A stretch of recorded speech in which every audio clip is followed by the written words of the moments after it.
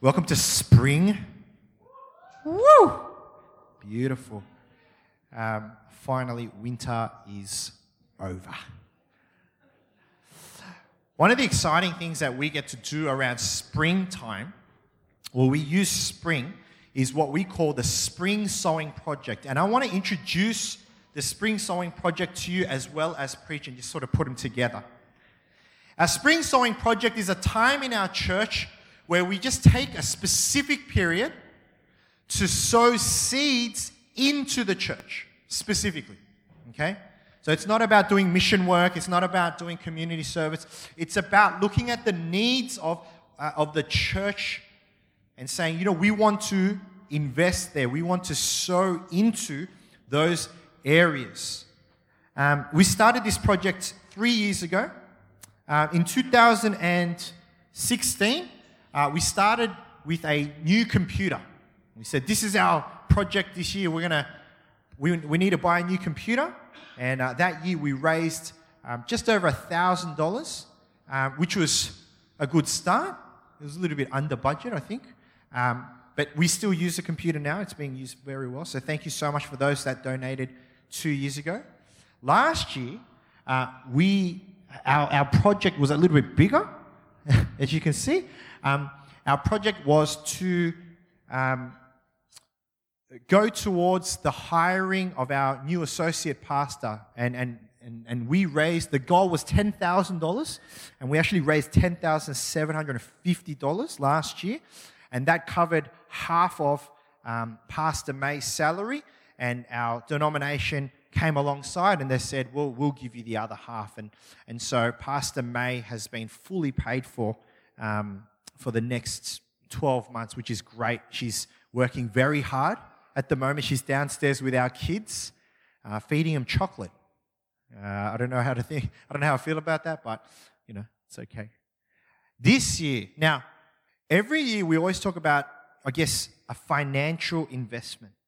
And usually it is.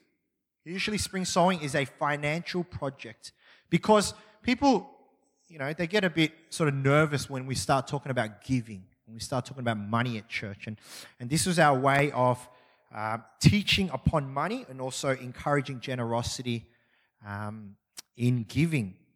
But something that we realized this year as we were preparing for our spring sowing project was, number one, financially there wasn't anything urgent, anything sort of immediate that as we prayed, or as I prayed, that came up. Last year it was very obvious, the project and even the amount, and it was very God-driven. And this year, as we prayed about it, there was nothing sort of specific that we said, well, we need to raise some finances for this, we need to sow into this. And so we didn't want to do a financial giving project just for the sake of giving. Like pastor needs a new car. Well, pastor does need a new car, but that's not, that might be next year's project, I don't know. But something that we're really wanting to look at over this next month in our spring sowing project is around this word generosity. Okay? Generosity. And one of the things that we realize is that generosity is not necessarily only a financial component. When we talk about generosity, it's not just about being generous with your finances, but actually generosity goes across all areas of our lives. And so what we realized was this spring sowing project, as we sow into our community, the needs of our community, it's not just a financial need. It's not that. It's looking at the needs and where can we sow some generosity? Where can we sow seeds into our community? Our church has gone through some great changes in the last 18 months. The babies and the families are one key example of this. 18 months ago, we didn't have any. We had our 3 kids and Jetty. Jetty. What would we do without Jetty?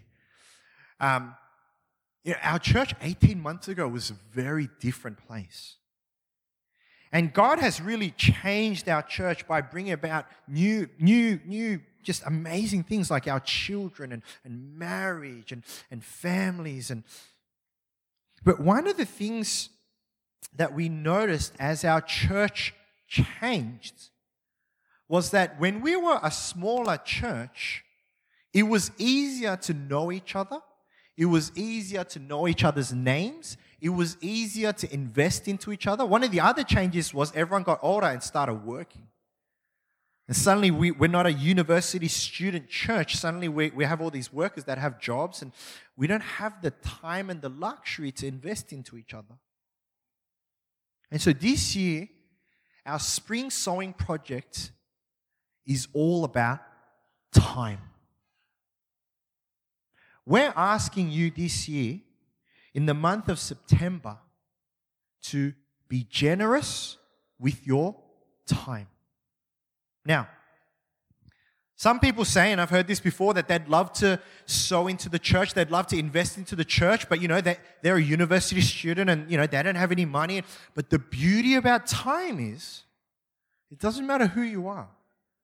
It doesn't matter if you're working or you're a parent. It doesn't matter, where you live. Every single person has the same amount of time. The question we're asking is, how do you use your time? During September, we're asking you, ask yourself, how can I invest into this community, into this church with my time? At the back of the hall, you'll see we're going to have a big whiteboard, and it's there already, of a whole bunch of suggestions of what you can do to invest and sow seeds into this community through your time. Some of the examples are like, have a meal with someone that you might have never had a meal with. Make time and have a coffee with someone that you see every Sunday, but you've never had a conversation with them outside. Maybe you want to serve the families and say, hey, I'd love to babysit your kids for 2 hours on a Saturday afternoon so that you and your spouse can go on a date. And I would say, thank you very much. Who wants to go this week? I'm ready. I'd love to invest into this community by serving at the barbecue this Saturday. Okay? There are so many ways. I'd love to serve this community, invest into this community by taking 1 hour a week to pray for the church. To use your time to sow in to this community. They said every week there'll be ideas. We want you guys to be proactive in this as well. There's whiteboard markers there. If you have an idea, feel free to write that up. Let that inspire people. On the last week of this month, we're going to be preaching through 4 weeks, and then on the last week, we're actually going to be having a time of testimony, and people are going to come and share how people were generous with their time, whether they had the opportunity to be generous or whether they were a recipient of that generosity, and how that changed. And so I'm really looking forward to listening to those testimonies. How can you be generous with your time? Now, let's start with the definition. Generosity. We all kind of, the word generosity gets thrown around, but these are some of the definitions that I found online. Generous people are the ones who give more than is expected of them. To be generous is showing a readiness to give more of something than is strictly necessary or expected. And generosity always intends to enhance the true well-being to those to whom it gives. The whole project this year, I didn't get this passed by the board, but I've got the microphone. It's called More Than Expected, because that's what generosity is. More than expected. See, that's the commonality across all of these definitions. Generosity is simple as this. You ask for 1 apple and they give you 2. That's generosity. Why? Because you're expecting 1 apple and you get more than you expected. Someone says, hey, let's meet for a coffee. They say, okay. And they take you out for lunch as well. Generosity, more than expected. Hey, I'm going to hang out with you for 30 minutes. And they hang out with you for the whole afternoon. That's a bit needy, but also generosity as well. That's what generosity is. It's not limited to just our finances. It could be our time. It could be our affections. It could be our support. It could be our worship. Let me ask you a question. How many times do we go to God and give to God just exactly what we need to give to God? What does that mean for us? It means that we're not generous. You know, one of the worst is when you meet up with someone for a coffee and they keep looking at their phone or they keep looking at their time. You know, like because they've got something after. It's like, oh, hey, I've got to go in. It's not generous. It's not generous. Being generous is all about the extra step, the extra mile. Now, one of the greatest examples of generosity are our parents. Or parents. I'm a parent. Parents, and especially fathers, because today's Father's Day, and I'll talk about generous mothers on Mother's Day. But today's Father's Day. Focus. As said, I know Father's Day is a bit of a mixed bag. Some people, for Father's Day, it's a great celebration. And for some people, it's actually a day of a lot of sadness. And, you know, the two new dads, Kun and Arun, and I want to use them as an example. They are both very generous fathers. Very generous. Now, people are like, who's Kun? Daniel, I have to use his official name because his parents are here. Daniel is an optometrist. Who's Daniel? Daniel's Kun. Jenny's wife. Jenny's husband. Wife, okay, my bad. Slip. Maybe we need to have a chat with that family a bit later. Jenny's husband, he's an optometrist and he's in retail. So he works Monday, Tuesday, Thursday, Friday, and then Saturday. And he has Wednesdays off, right? Now, you might think, oh, I'm working 5 days. I'm tired. Everyone's tired working 5 days. I've got Wednesdays off, you know. Put Nicholas into daycare and I'll have the day off. But do you know what Daniel does?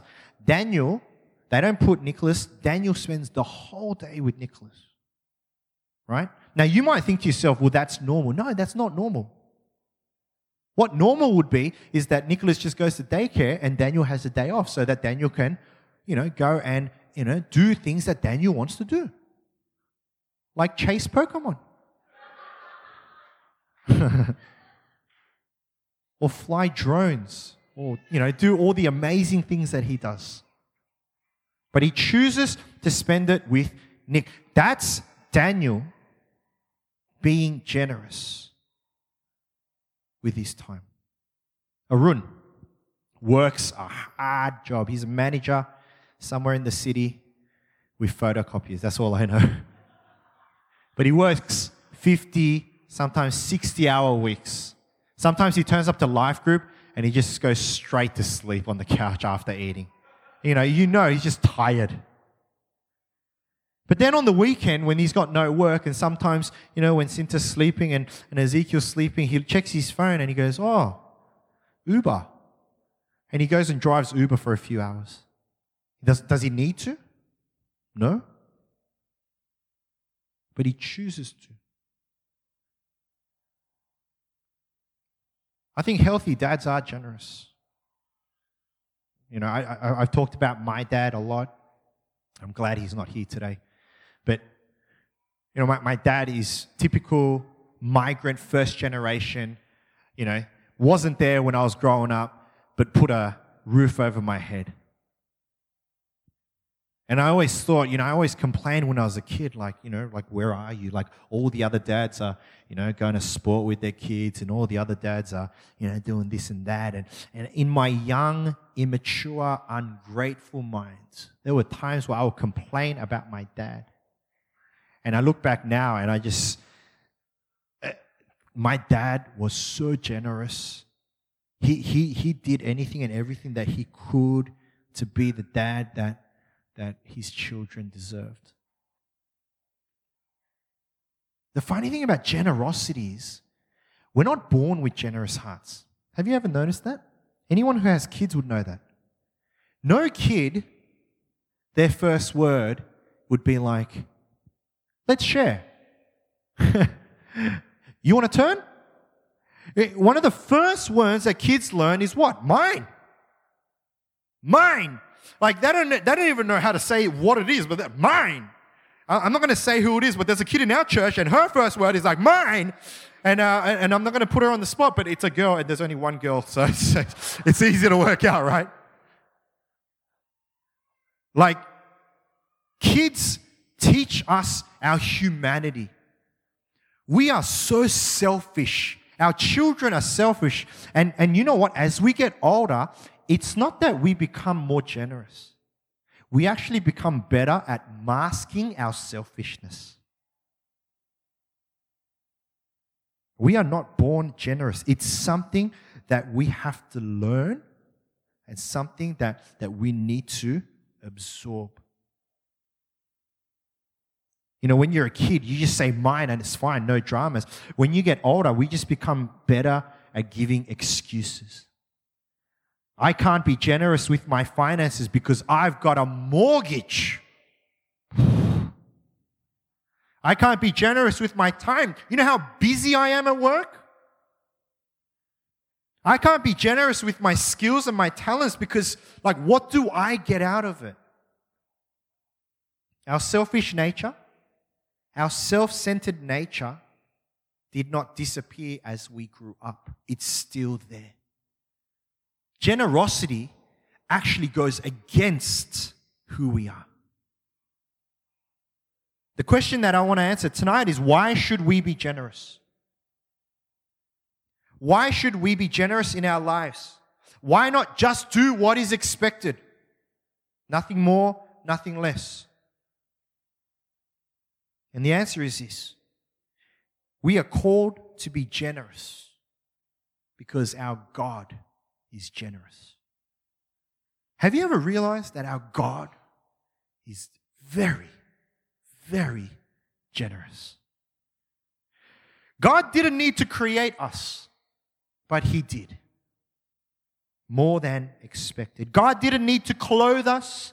He didn't need to feed us, but He does. More than expected. God didn't need to bless us with this amazing planet that we live in, in this amazing country that we live in. Have you ever realized, like we're so blessed to live where we live? Like, you just watch the news and you just think of, wow, if I was living in a different part of the world. God didn't need to bless us with amazing scenery, whether you're a mountain person or whether you're a beach person. God blesses us more than expected. Our God is the example of what a generous Father is all about. And I just want to quickly share a passage with you. It comes from Matthew 7:7-12. And it says this. Jesus is teaching to His disciples. And He says, ask and it will be given to you. Seek and you will find. Knock and the door will be opened to you. For everyone who asks receives. The one who seeks finds. And to the one who knocks, the door will be open. That is generosity. Ask and it will be given to you. Wow. Ask and it will just be given? No questions asked? No conditions? Seek and you will find. I don't need to work my way to you. I don't need to become a morally good person. Knock and the door will be open. God did not need to give us these verses. He didn't need to be generous, but He chooses. God could have created us, left us in here, Fortnite style, just kind of throw us into there and everyone kind of fight it out. Just kind of live your life and work it out. But He doesn't choose to do that. He chooses to continue to engage in our lives. See, I think that's what a generous father is all about. I have 3 kids. I go to work. I feed them, put a roof over their head. I have done my duty. I have done what I need to do as a father for my children. Nothing more, nothing less. That's it. But I choose to be a part of their life. I choose to go to their school performance days for 4 hours.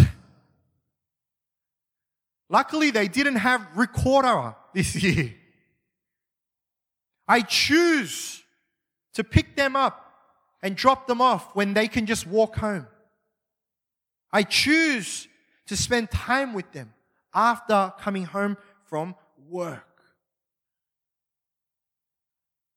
But the reason I choose generosity is not because I am good or because I am a good father or anything like that. It's because God, my Father, chose to be generous to me.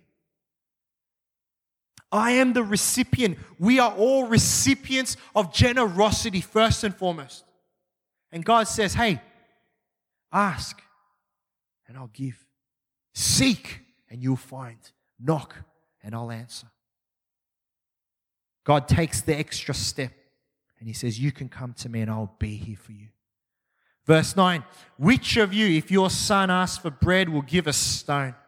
Or if he asks a fish, will give him a snake?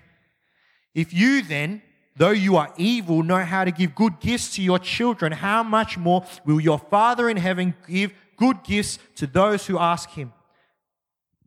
For in everything do to others what you would have them do to you, for this sums up the law and the prophets. What an amazing verse. If we are so generous, and you know what? Every dad in this room, I would say, is a generous dad. Has sacrificed things and themselves for their children. You don't have to tell me your story. I already know. But we do it and we're evil. We're wicked. How much more our Heavenly Father, our perfect Father. I would love to give all 3 of my children a trust that has, a $2 million property in Pimble. When you guys turn 25, when you get married, Merry Christmas. I'd love to provide for them. Wouldn't you as a parent? That's what we want to do, right?